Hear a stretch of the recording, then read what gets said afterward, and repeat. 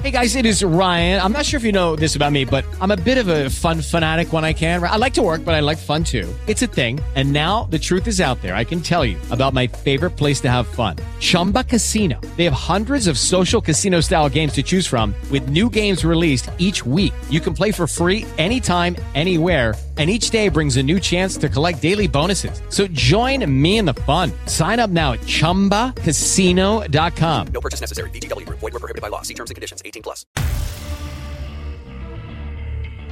The only thing necessary for evil to prevail is that good men and women do nothing. I am simply a mouthpiece for good people from around the world who want to make a difference.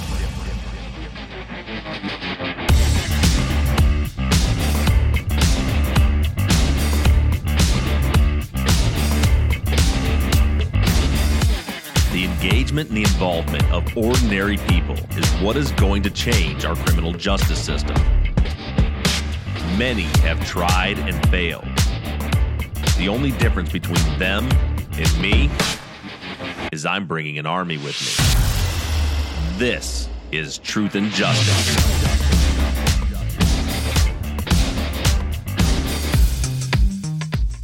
Hello, everybody, and welcome back to Truth and Justice. This is your Friday follow-up, and I'm your host, Bob Ruff. And I'm your co-host, Mike Bussing.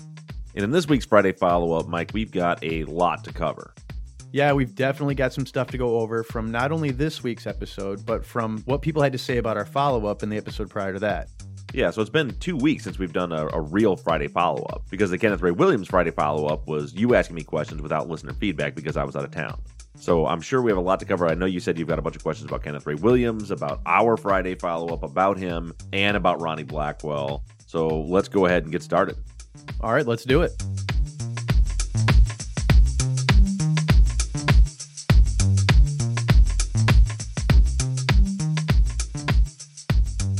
All right, our first post comes from listener Roger.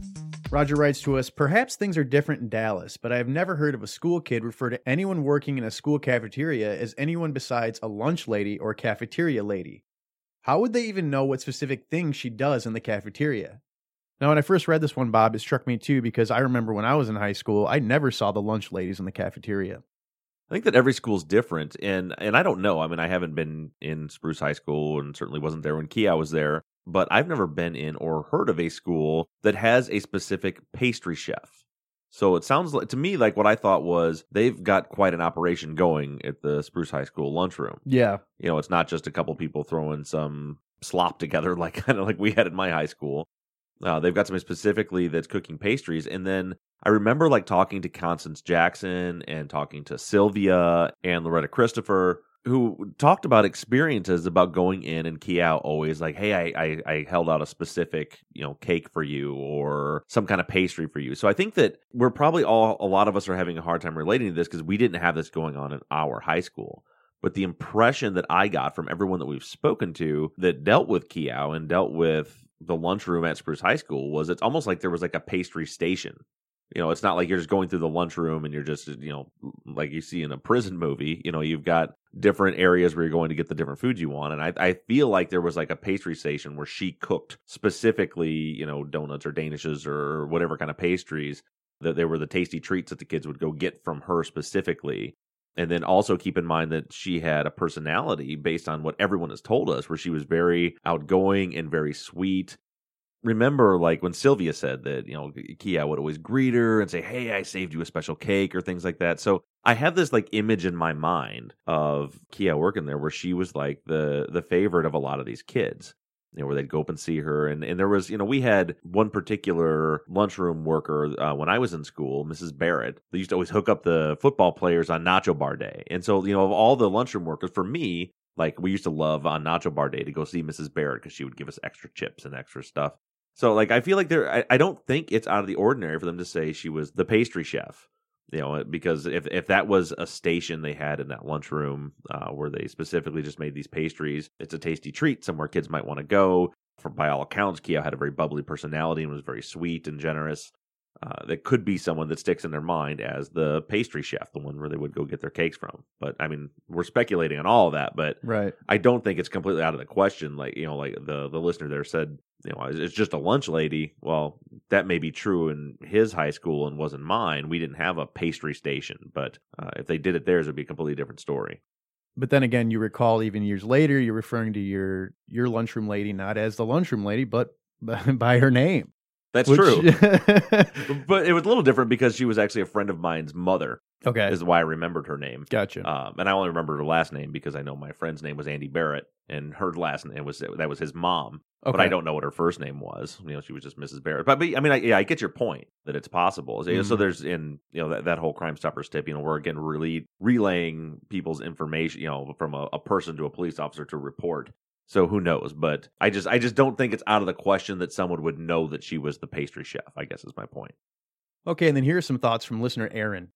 My immediate instinct when it was mentioned that a close family friend or family member of Pete would have or should have known that he had already been incarcerated for 4 months is this. Snitches and informants are targets for horrific repercussions inside and outside of incarceration. I'm not sure if I think this tipster was an accomplice or a witness, but I do believe that they did know that Pete was incarcerated. I do believe that there was a sense of moral conviction, whether it be remorse or otherwise, that led them to call on the tip after they knew that they were out of Pete's reach. He was not only arrested, but indicted. It was the anniversary of Keow's murder. They were in a semi-safe zone from retaliation, and that person went for their last chance to try to redeem something of themselves, in their mind. So let's go ahead and back up now and break these down point by point. So her first point is she thinks the caller does know that he was incarcerated. Right, and I would have to respectfully disagree with that. And that's based on the fact that at the bottom of the tip, the tipster told the police where they could find Pete, a.k.a. Kenneth Ray Williams. Remember, there was that address on there. So they gave the tip and said, you can find him at this address. That's a weird countermeasure of some kind. If they knew that he was in prison, you would think they would say, he's in prison right now. This is the person you're looking for. Rather than send the police on a wild goose chase and say, go to this address and you can find him. I disagree. I think that this person did not know that he was incarcerated. Now, was it specifically mentioned to the police that way, or was it just sort of another way for the caller to be able to identify to the police who Kenneth Ray Williams was based on his address? I think it said, and I don't have it right in front of me, but it said he can be located at this address. It gave the address. Gotcha. Okay, and then her next point is snitches and informants are targets for horrific repercussions inside and outside of incarceration. So she's saying here that it's possible that they chose that time to snitch because he was incarcerated and they felt safer. I think that's what I got out of that. Correct.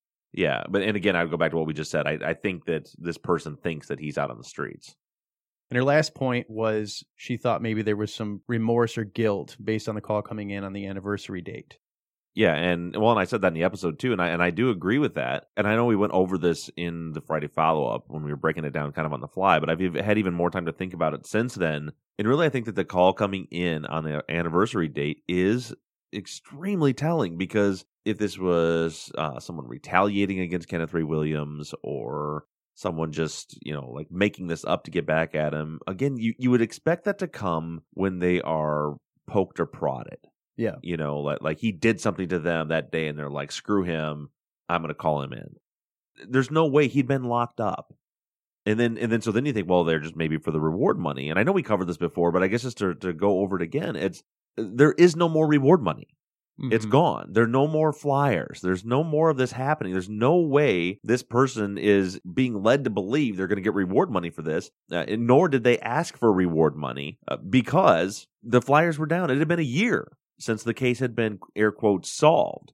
And so then calling on that anniversary date, to me, something triggered this call. Could be, maybe they're from the area and maybe Ken Gove had some kind of memorial, something that, and again, it brings me back to, and I don't think I mentioned this before, but the people we talked to who were close to Keough, Constance and Loretta, who said that he had like a barbecue in her memorial, like at least once. I don't know if it was every year or so. Could it be someone close, someone from the neighborhood, someone who did know her as the pastry chef, someone maybe whose mom knew her, who went over to the barbecue and was guilt-ridden from, I'm sure, if something, and we're spitballing here, but if something like that was happening on the anniversary date that could, and this person knows something that could have been the trigger. But I think that's it. I don't think that it could have been anything to do with something that Kenneth Ray Williams was doing right then. Again, going back to whether they knew he was in prison, I just don't think that's possible because they told them, the police, where to find him. And there's no way Kenneth Ray Williams had done something to prompt this because he had been out of commission for months at this point. So I agree 100% that this call is very likely triggered by some sort of guilt or remorse, one way or another. Yeah, I definitely agree with you there.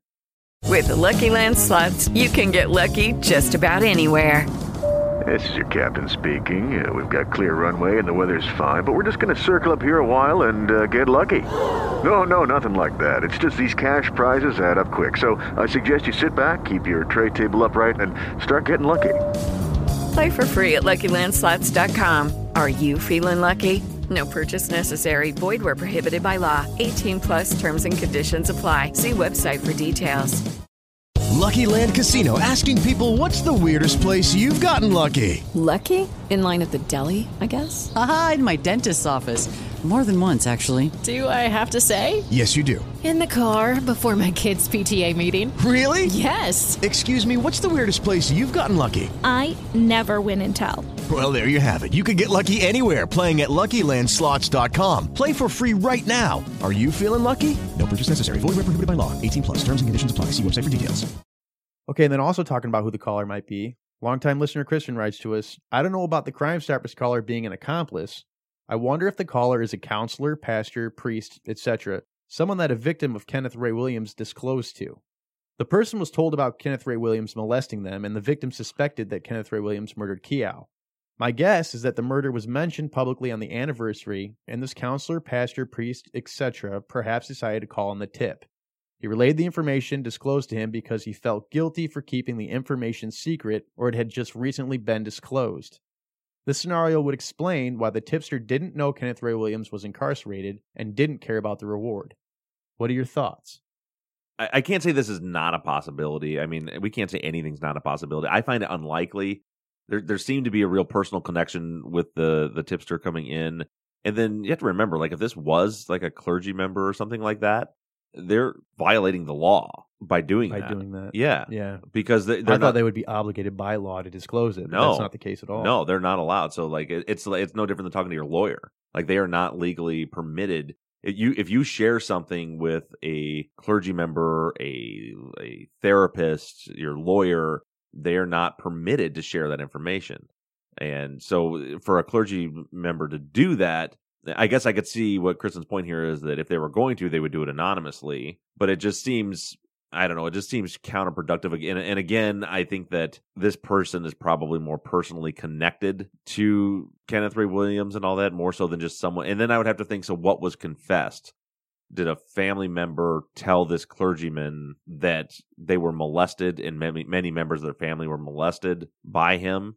And then they took that to mean he killed. There's just a lot of leaps you got to take there to go from someone in a confessional to lead all the way to a clergy member breaking the law into disclosing something that was shared with him in a confessional. Again, I can't rule anything out, but that seems unlikely to me. I guess I would say, in my humble opinion, that seems unlikely to me. Okay, we also had some listeners wondering if we checked into any TV or newspaper articles on the anniversary date. Now, I know you mentioned Ken Gove liked to do like a barbecue memoriam type thing, but do we have any record of any kind of media coverage of the case? As far as I know, we have all of the newspaper articles that were out there. We had some pretty good resources, people that were able to track and dig through years worth and find lots of articles for us. Don't have anything from that date, from the anniversary date 4 years later in 1995. As far as TV goes, I doubt it. You know, you got to remember, it's not like, you know, where we live here. You know, we have a population of 2,000 people in this town. If someone was brutally murdered 20 years from now on the anniversary date, we would hear about it. Yeah. This is Pleasant Grove. There's 400 murders there, and 500 murders there. That year, right? That year. Yeah. So there's the local news isn't going to make a big deal about a murder that occurred 4 years earlier that was solved supposedly a year prior to that. I just don't see that being a thing. You know, and it definitely, as far as I know, it definitely wasn't in the newspaper.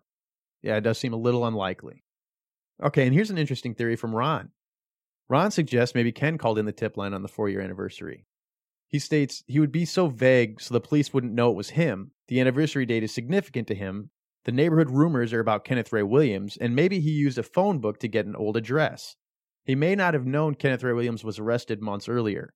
If Ken thought they had the wrong man, Jesse, then maybe it caused him to want the police to look again at Kenneth Ray Williams, and at that point, he didn't know how else to get them to investigate further. So looking back at this, what really stuck out to me, Bob, was, did Ken really believe in Jesse's guilt? I don't know. I think that Ken calling in the tip is a little far-fetched for a number of reasons I'll get into here in a second. But to answer your question, Jesse told me that after the trial, when he turned around and said to Ken Gove, "I didn't do this, Mr. Gove. I didn't kill your wife," that Ken Gove just put his head down, shook his head, and said, "I just don't know what to think anymore." So I know that after the trial, it seems that Ken wasn't convinced that Jesse was the guy. I mean, Jesse described him to me as being, and you were on that call with us when we talked about it, he just seemed tormented. It wasn't like, "I don't believe you did it," but it was tormented. He wanted to believe that his wife's killer was brought to justice. But I think that after sitting through that trial and seeing what a shit show it was, he knew, or he had to at least think, that it wasn't Jesse. But that's after the trial. Prior to that, I would assume that he would think they had the right guy, because what the police would have told him is, "We found the guy. His brother was out jogging with him that day, and his brother witnessed the attack and came forward and wrote an affidavit." Yeah. Who doesn't believe that? Right. When someone claims their own brother did it. Yeah. So I don't see there being any possibility. So that's one reason. I don't see there being any reason at that point for Ken Gove to doubt that they had the right man. And then you have the fact that it's not like Kenneth Gove was quiet or timid as far as his communication with the police. I mean, he was pissed. I mean, he was writing letters to the mayor, the police chief. He was calling Watts and Royster all the time, calling psychics. So it would be very, behaviorally speaking, out of the ordinary for Ken Gove to say, "Hey, I want to point the police in a different direction, so I'm going to call in an anonymous tip." And then lastly, we have the statement about, well, maybe he got the address from a phone book. That's not going to happen because Kenneth Ray Williams is not going to be in a phone book.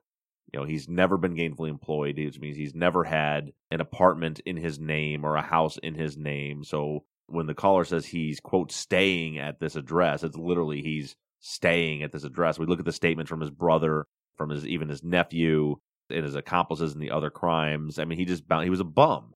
He was a bum. He bounced around from house to house and would shack up with people as long as they'd let him, and then he'd move on to the next place. So you're not going to look up Kenneth Ray Williams in the phone book and find his address. Also, it sounds like everybody knew Kenneth Ray Williams as Pete. So I don't see how Ken Gove would know him so intimately that he could track down an address for the police. I don't think so. Yeah, I don't think so either. All right, we'll cover this last point before we take a break for the ads.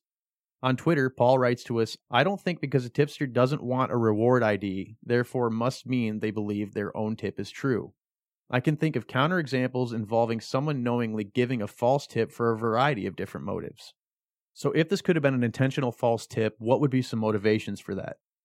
Well, like I said earlier, I think that motivations for calling in a false tip, if the motivation is not for reward money, would be for revenge, I would think. And really, I'm sure there are lots of other ones, but that's the one that sticks out in my mind. That I'm gonna send this person to prison because they did XYZ to me. Mm-hmm. Again, it's the timing. It's you can pick apart any one piece of this, but when you look at all as a whole, the fact that the person doesn't say anything about a reward, doesn't ask for a reward, doesn't give an ID for the reward, the fact that it's called in on the anniversary of the death. The fact that the person clearly, in my opinion, doesn't know that Kenneth Ray Williams is in prison. And then the big thing about the timing is the fact that Kenneth Ray Williams couldn't have done anything to this person anytime recently to trigger the call. So like if the motivation was revenge of some kind, it's not impossible, but maybe it just happened to be that, say, this guy's sister came to him coincidentally on the anniversary of Keough's murder and says he molested me and he's molested my sister and her cousin, blah, blah, blah, blah. And that person is like, that son of a bitch. But then you have to think, well, then how did he know to call in, like, why Keough's murder? Mm-hmm. You know, why when he actually was, not many people knew, but I guess people just right there in the neighborhood knew that he already actually was a suspect in this murder, that he had taken a polygraph and failed it already. I mean, that wasn't public knowledge. Nobody knew about the polygraph. I don't think even Ken Gove knew about the polygraph. But why, if it's revenge he's after, intentionally calling in a false tip, does he pick just out of a hat this particular murder? Remember, he's a drifter. Kenneth Ray Williams is a drifter. You know, he bounces from house to house to house. He happened to be, for a few-week period of time, living in the neighborhood where she's killed. He's taken a polygraph for the. It's just, like, what are the odds of that if it's just revenge? And again, there's not reward posters out. There's not being advertised on TV. There's not Crime Stoppers commercials asking for information for the arrest or indictment of the killer of Keough Gove, because it had already been solved. So it's like when you take the totality of all of that into consideration, and then say, so what's the motivation for calling? In my opinion, and I'm not saying Paul's wrong or anybody's wrong, but in my opinion, when I look at everything, the most likely scenario is that the person who called in that tip believes that Kenneth Ray Williams killed Keough Gove. Doesn't mean that's what happened, but that's what that person believes. All right, that was a really good point, and the discussion's been really good. But let's take a quick break, hear from our sponsor, and then we'll get right back to the show. Hello, it is Ryan, and we could all use an extra bright spot in our day, couldn't we? Just to make up for things like sitting in traffic, doing the dishes, counting your steps, you know, all the mundane stuff. That is why I'm such a big fan of Chumba Casino. Chumba Casino has all your favorite social casino-style games that you can play for free anytime, anywhere with daily bonuses. That should brighten your day a little. Actually, a lot. So sign up now at ChumbaCasino.com. That's ChumbaCasino.com. No purchase necessary. VGW Group. Void where prohibited by law. See terms and conditions. 18+. Don't you love an extra $100 in your pocket? Have a TurboTax expert file your taxes for you by March 31st to get $100 back instantly. Because no matter what moves you made last year, TurboTax makes them count. That means getting $100 back and 100% accurate taxes, only from Intuit TurboTax. Must file by 3/31. Credit only applicable to federal filing fees with TurboTax full service. Offer can be modified or terminated at any time. All right, welcome back from the break. Next, I want to talk about something I covered on last week's follow-up from listener Kim. Kim writes to us about the 3 sexual assault charges against Kenneth Ray Williams. I was on a jury on a rape trial, and every different type of, quote, touching during a single sexual act was considered a separate charge, i.e. finger, mouth, etc. I don't recall what all Kenneth Ray Williams did specifically, but maybe something like this explains the multiple charges. So do you remember we talked about that last week? And I think the conclusion we came to was that the prosecution would just throw as many charges at him as possible to see what would stick. Yeah, I think another listener wrote in and said it probably has to do with the booking sheet, so it's not even with the prosecutor. Okay. The police may charge them with multiple counts, but by the time it goes through the prosecutor, they review the charges, they go through their probable cause hearings and indictments. By the time Kenneth Ray Williams got to trial, there was just the one sexual assault charge. What we were seeing was the booking sheets from when the police initially filed the charges, which is, yeah, like you said, they throw as many charges at him as they can to see what sticks for trial. Gotcha. Okay, moving on, J.L. Whitaker writes to us, you totally lost me with the last 3 minutes of this week's program about the Z28. Please unpack. Is Ronnie a suspect or not? Yeah, so we went back and listened to the last 3 minutes, and I assume the confusion is coming in because we were reading Watts' report when he wrote Ronnie off as a suspect. And I think it wasn't just J.L. Whitaker here, but there was another couple of people that had wrote in and asked, you know, are we saying that he's not a suspect? Those weren't my words. Those were Detective Watts' words. So I guess to unpack that, the point that I was making at the end of that episode was that Watts had a pattern of behavior. So he starts off the investigation with the Z28 is the lead. He's after Ronnie Blackwell. He's chasing this lead all over town. He's going to the school. He's talking to everyone about the Z28 lead. Then on August 17th, he gets the Crime Stoppers tip about Kenneth Ray Williams. He goes and talks to Kenneth Ray Williams' nephew, looks into Kenneth Ray Williams, finds out that he's a convicted felon. He's actually in prison right now, all these things. And then on that same day, he writes a report that says that, oh, well, Jesse James Swindell said he saw the attack here and her body was found here. And Ronnie Blackwell said he was found at 11:30 at night or 12 o'clock at night, not 7 o'clock in the morning. Therefore, this lead is not connected to the case. But it's obvious what happened because all of the information, and again, it doesn't necessarily mean Ronnie Blackwell knows who killed Keough Gove. It doesn't necessarily mean that the Z28 really was connected to the murder. But what we know is all things were pointing that direction. And as soon as he got a lead that seemed easier, literally on the same day, you have a convicted felon and you have a family member that supposedly is saying they have information that he's the one that committed the murder. Also, now all these leads are not important anymore. And what I was pointing out was the excuse that Don Watts used, saying, well, Jesse James Swindell pointed to a certain spot on the map, and that's not where her body was found, was a bullshit excuse. Watts himself had said many times that there was a secondary crime scene, that the attack started somewhere else. And yes, Jesse James Swindell pointed to that spot on the map, and then he said they left towards September, turned right on September, and hit the tire, when that's right where her body was found. So Jesse James Swindell's statement was not at all inconsistent with the details of the crime scene. And I was also unpacking there the statement from Mama Judy about looking for Ronnie Blackwell compared to Ronnie Blackwell saying that he was found at midnight that night. I mean, you have a guy that is either a suspect or a person of interest who is telling people that he knows who killed her, who was missing that night. And because he says, oh no, they found me at midnight, Don Watts, the dogged investigator who gets reluctant witnesses to talk, just takes his word for it.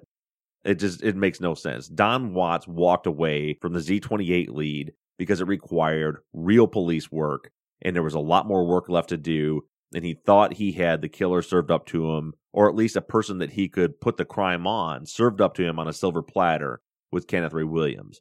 And those reports with the same date that happened on the same day really paint that picture pretty clearly. And then we see it again when during the Kenneth Ray Williams investigation, Watts is starting to talk to Troy Eldridge and try to get Troy Eldridge to talk. And as soon as he gets Troy Eldridge to write an affidavit in February, at that point, all of a sudden he's done with Kenneth Ray Williams and he drops off the map. And with Kenneth Ray Williams, you have an even stronger suspect, given the fact that at that time, Watts put a lot of weight into a polygraph, gives him a polygraph, and he flunks it. So Williams was clearly a solid lead. Even if he was looking into the Jesse Eldridge lead, he still should have continued to follow up on these leads about Williams. But it's obvious that Watts has a pattern of behavior. He's going to take the path of least resistance, and as soon as one lead looks easier than the one before, he throws the previous one away. So that's what I was saying. Yes, in my opinion, Ronnie, I wouldn't say a suspect. Ronnie Blackwell is definitely a person of interest. I think that it is likely that he has information that could lead to finding Keough's real killer. So let's talk about that really quick. The fact that you say that Watts has taken a path of least resistance, it can't just be a guy being lazy at his job, right? I mean, I don't think it's lazy at his job so much as I don't think, in my opinion, that Don Watts has a determination to bring justice to these victims. I think that Don Watts has a determination to close cases, build his reputation, and climb the ladder in the police department. So it's not necessarily laziness. It's politically motivated. Yeah, he just wants to get it closed. Yeah. And so it's path of least resistance. I mean, I think it's the right term. Maybe it's not, but it's not that, this will be easier. I think this one is more likely to lead to a quick close to this case. So it's, we got to chase down all these people, and there's a tight-knit group of people. They're not talking. We got to find this Z28. We got to blah, blah, blah, blah, blah. Or this person says, I have information that my uncle did it. Again, his reputation was that he's known for getting reluctant witnesses to talk. That's how he closes cases, is by getting someone. So when he has somebody, air quote, talking about a convicted felon that they're saying did it, that's how he closes his cases. He files charges. That's what happened with Jesse Eldridge. Zero physical evidence. He got one person to say they saw him do it. That's all it took. Well, at this point, it's looking like he's got somebody that's going to say they saw Kenneth Ray Williams do it. So he goes that direction. But I think it's about closing cases, propping up his numbers, and climbing the ladder for Don Watts. Okay, and before we move on, as far as people being confused about the Ronnie Blackwell episode, can you tell us who Perry is? Yeah, I saw a few people asking about that, and that was my fault because I was just reading right off the report. So Jesse James Swindell's name is thrown around all over these reports and is written many different ways. And in many of the reports, it says his name is Jesse James Perry Swindell. Yeah. And I avoided at the very beginning of the season the Perry name because Jesse Eldridge's name was Jesse Perry when he lived here in Michigan with the Perrys. And so then we come across this witness whose name is Jesse Perry, Jesse James Perry Swindell. And so we went with Jesse James in order to try to make sure people were understanding the difference between the two. But his aunt, Mama Judy, referred to him as Perry. So Perry is actually Jesse James Swindell. He doesn't go by Perry now that I'm aware of. He goes by Jesse. But she called him Perry. So Perry is simply Jesse James Swindell. As if things weren't complicated enough. Right. Yeah, and remember way back months ago when we came across this, it's like, shit. Yeah. We've got a Jesse Eldridge who was a Jesse Perry, and we have this key witness that's Jesse Perry Swindell. So we were just trying to find ways to keep people from being confused, and I think sometimes it still ended up just confusing people even more. But that's who Perry is. Okay, and then we had a theory from listener Nick D, who thought maybe all these stories could be connected, such as the Grove Rats being in the Z28, maybe doing a drug deal with Ronnie Blackwell, and somehow Kenneth Ray Williams was involved too. What do you think? Do you think all these stories could actually be true and be connected? I think it's a possibility. So the weird thing about this case is that the guy that got arrested and convicted is the guy that makes the absolute least amount of sense. Mm-hmm. There's no investigative leads that point towards him. There's no forensic evidence that points towards him. The polygraph test, again, continues to point away from him. All this. And then where we do have leads are all these different witnesses are talking about the white car, Sylvia that we just talked to a few weeks ago, and Judy, and Jesse James Swindell. And then we have all the Crime Stoppers tips about Kenneth Ray Williams, and we have him failing a polygraph test. There's all these things that sound like pretty solid leads, way better leads than they ever had for Jesse Eldridge. But so then we look at it, it's like, well, there's a lot of things with both of these scenarios, meaning the white Z28 Camaro or Kenneth Ray Williams. I mean, Kenneth Ray Williams, there's a lot about him that looks like a good suspect, except for the fact, one, for me, that I don't think he'd be out walking around that time in the morning, and also I don't believe there was a single attacker. But, I mean, failing the polygraph test, all the Crime Stoppers tips, don't forget about Gladys Blanford, I believe's brother, who was ministering in the prison, who said an inmate told him that Kenneth Ray Williams told them that he'd committed the murder. And then the polygraph test, there's all these things pointing towards Kenneth Ray Williams, but then there's also all these seem to be, and we've broken down this Z28 lead, the Judy Gonzalez and Jesse James Swindell lead. It's hard to find a motive for that statement unless it's at least based or rooted in reality. We have Ronnie Blackwell, who was missing that whole night. No one knows where he's at. He has no alibi. So at the end of the day, I guess the answer to that question is, yeah. Like, I think it is possible that they're all true. Mm-hmm. Because we're trying to look at which one is, it's either the four dudes in the white Z28 Camaro or it's Kenneth Ray Williams. Well, what if Kenneth Ray Williams was one of the dudes in the white Z28 Camaro? Or if he was doing a drug deal with the guys in the white Z28 Camaro? And what if Ronnie Blackwell was part of that group or witnessed it or talked to somebody that was there? To me, I guess I'll say this. It's easier for me to construct a theory that involves a white Z28 Camaro, multiple attackers, and Kenneth Ray Williams and Ronnie Blackwell.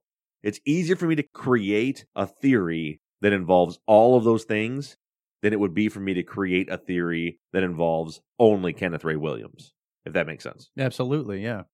There was nothing, just literally nothing with Jesse Eldridge other than Troy Eldridge's story, which he can't even keep straight himself as to what the story is that he told. Okay, and we have a couple points here from listener Jill. Now, we know she's been doing a lot of work on the case, so she's got some really good stuff here. Is this Jill Gillis? Yeah, Jill Gillis. That was on the show? Okay. Yeah. And she caught something we didn't before. We confused Ronnie Blackwell's burglary of a vehicle from 1992 with the one from 1993.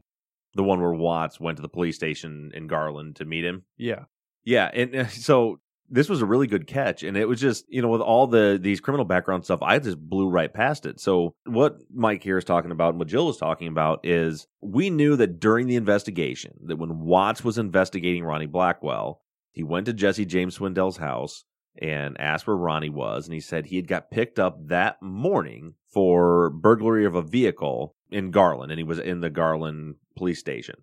Watts then says he went there and confirmed, yes, Ronnie Blackwell was there, and that's where he met him, and that's where he gave him the names of Chris Parks and Sammy and Sean or Shane Quayle and Chad Nelms. That was that report. Then we were going through his criminal background check, and we find the burglary of a vehicle on April 26, I think it was, of 1992. And I just kind of blended those two together. But Jill pointed out the 1992 offense, that was a year and a half before Watts met him in Garland Police Station. But I believe as she goes on there, the question is, what happened to that arrest? Because the 1993, the August 14th, I believe it was 1993, arrest for the burglary of a vehicle in Garland, where Watts goes to the Garland police station and meets Ronnie Blackwell, is not on Ronnie Blackwell's criminal history. So that was a huge catch on Jill's part. And so I'm a little ahead of this because I had actually connected with Jill after she wrote that. And I was working with her and again with Paul Day, our dream team down in Texas. Paul is working on trying to get those records, and I'm doing the same thing from my end because we're trying to get the arrest records for the April 92 offense and the August 1993 offense. For 92, I want to know who was he running around robbing cars and houses with, who was his, quote, crew at that point. And then for the 93, I want to know why that's not on his record. He had been caught, arrested, was at the police station when Watts went there, but his background check, from what I can see, shows no history for an arrest in 1993 for car theft. So that begs the question, maybe it was taken off his record. Yeah, so was there a deal made? Right. And we don't know because, Ronnie didn't end up testifying and didn't really have anything to do with it because it was literally 3 days later where Watts jumped over to the Kenneth Ray Williams lead. So there was no follow-up. Right. So I wonder if it could have been, give me, the names that he gave. Is it possible that Watts said, if you give me some names, I can get you out of this? Gives him all those names, and then poof, it's gone. I mean, that's just speculation. We have no idea. Hopefully we'll know sometime soon. Yeah, really interesting. All right, and Jill has something else to contribute, and this is a real interesting theory. She writes to us, this may seem like it's a bit out of left field, but what if Keow's murder was a sad case of mistaken identity? If indeed Mama Judy and Jesse James Swindell were out at 2:30, 3 o'clock in the morning, and again between 6 and 7 on the morning of Keow's murder, and witnessed an abduction involving the males in the Z28, and also drove by at least twice and looked into the Z28 to see if Ronnie was in it, also add the fact that her truck would have been seen hanging around Keow's house because the friend or girlfriend lived next door, and they were there to find Ronnie. What if the males in the Z28 mistakenly identified Keow as Mama Judy?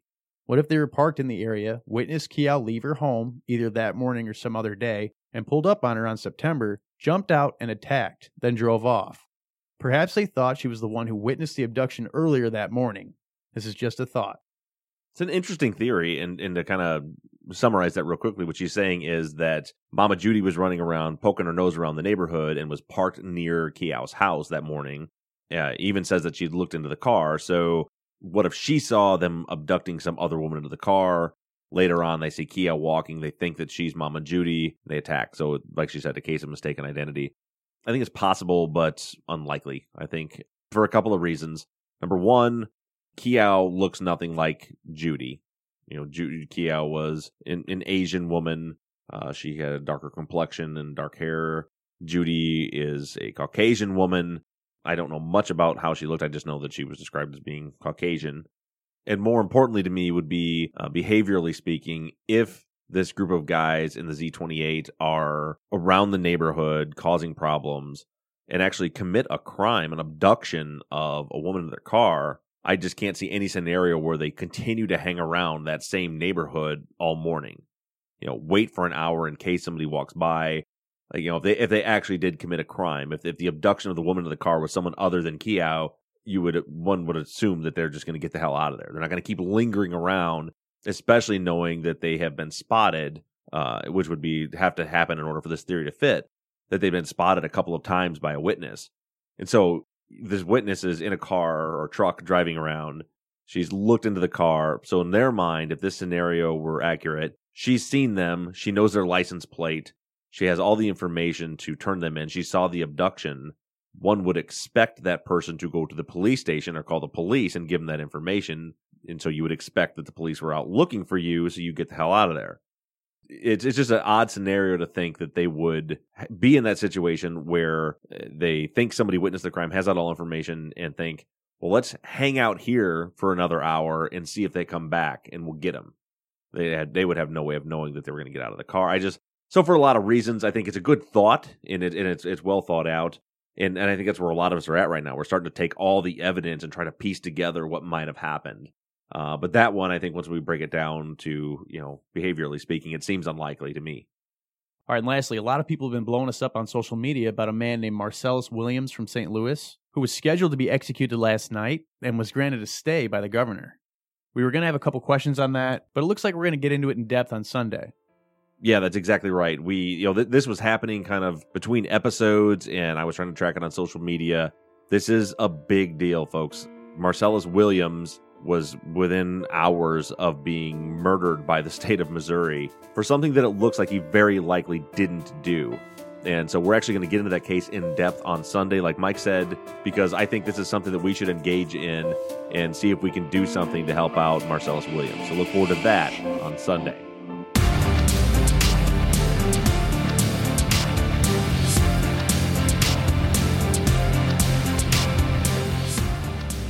Truth and Justice is a production of NBI Studios. Michael Bussing is our executive producer. All music for the show was created by PutThemInASong.com. I want to thank Amanda Meyer for designing and creating our logo. I want to thank our transcription team, Britta, Stephanie, Tammy, and Sarah. And also a big thank you to Desiree for printing off all of our transcripts and mailing them out to Jesse. And as always, thank you to Chris Brinkley of SylviaConsultants.com for designing, creating, managing, and maintaining our website. Keep sending in your thoughts, theories, and ideas to theories@truthandjusticepod.com. And like our Facebook page or follow us on Twitter @TruthJusticePod. However you do it, stay engaged, stay in touch. But as for now, we're signing off. I'm Bob Ruff. And I'm Mike Bussing. And this has been Truth and Justice.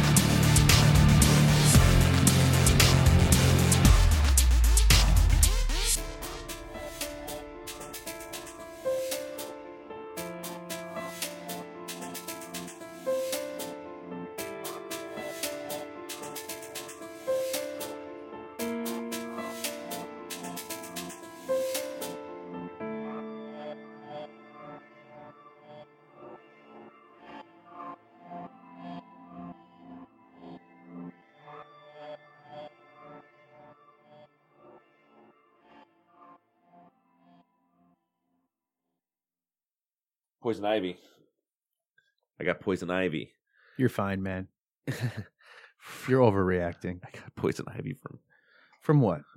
The listeners want to know, Bob. From what? Say it. This is not relevant to the episode. Can we just get this out of our system so we can continue? That you made me. I itch. My forehead itches. It does not itch. It does too. And my ear itches now. You made me get that dog pen from. There was little. I asked my buddy to help me go get a dog pen that you claimed was riddled with vines. We confirmed poison ivy. We confirmed it, Mike. The Google image search confirmed it. Yeah, that those vines that were strewn throughout the chain link fence were poison ivy. Do you have any signs, any actual physical bumps or anything? I'll tell you what I have is I have a buddy that took me out to this place who had previously inspected the location that wore jeans and a long sleeve shirt while I was wearing a sleeveless t-shirt and shorts. That was a coincidence. It was a chilly morning. Son of a bitch. Can we get back to the episode? Yeah. I'm going to need you to not do that so that we can continue with the recording. What? This? Yeah, that. Does not sound pleasant in your headphones? No, it's very disturbing and distracting. What is that? What are you trying to sound like? Like a mouse. That's not what a mouse sounds like. When was the last time you heard a mouse? It's been a while, but I know they don't sound like that. All right. You tell me that's not what a mouse sounds like? No, that's not what a mouse sounds like, dude. What do you think they sound like? Woof, woof. Yeah, Bob, that's what I think a fucking mouse sounds like. Moo. I think you had one of those wheels when you were a kid where you pull the string, but like Each animal made somebody the wrong sound. Somebody ruined your life by putting the stickers in the wrong place. So now I've grown up thinking that all animals have different sounds. That mice moo. Mice do not. Like when you hear mice don't moo because somebody changed the stickers on my play toy when I was a baby. The little arrow was pointed at the duck, and you pulled it, and it went. Like the duck makes us. It's really not that funny. Mm-mm. It's on the dog. It goes quack quack quack. Quack. Why do you think that's so? That's dumb. Because you don't know what a mouse sounds like. I know a mouse doesn't sound like that. We like if you went through your whole life like there's a frog. Woof woof. Let me call the frog over here. This is my life. This is my life. Look, it's a sheep. Cock-a-doodle-doo. That's kind of funny. That was kind of good. I've got a whole mental image. That's kind of funny. Of a wheel with the stickers in wrong places. It's just like, you imagine how you can mess with a kid's mind. It'd be terrible. Terrible thing to do to a child. Like, look, a lion. There's an elephant. Roar. Yeah, like a lion. Yeah. The elephant's making a lion sound. Look at the cow. Nay. Right. Let's do it together, like this, right? Yeah. Like 1, 2, 3. Truth and justice. Sorry, one more time. Okay. Wait. So this is 1, 2. Truth and justice. You said it. You said it like weak sauce. Okay. Right. Truth and justice. How about I just say truth and justice? Yeah, I think maybe. I mean, it's this is your thing, dude. Truth and justice. That's a fucking mouse, dude.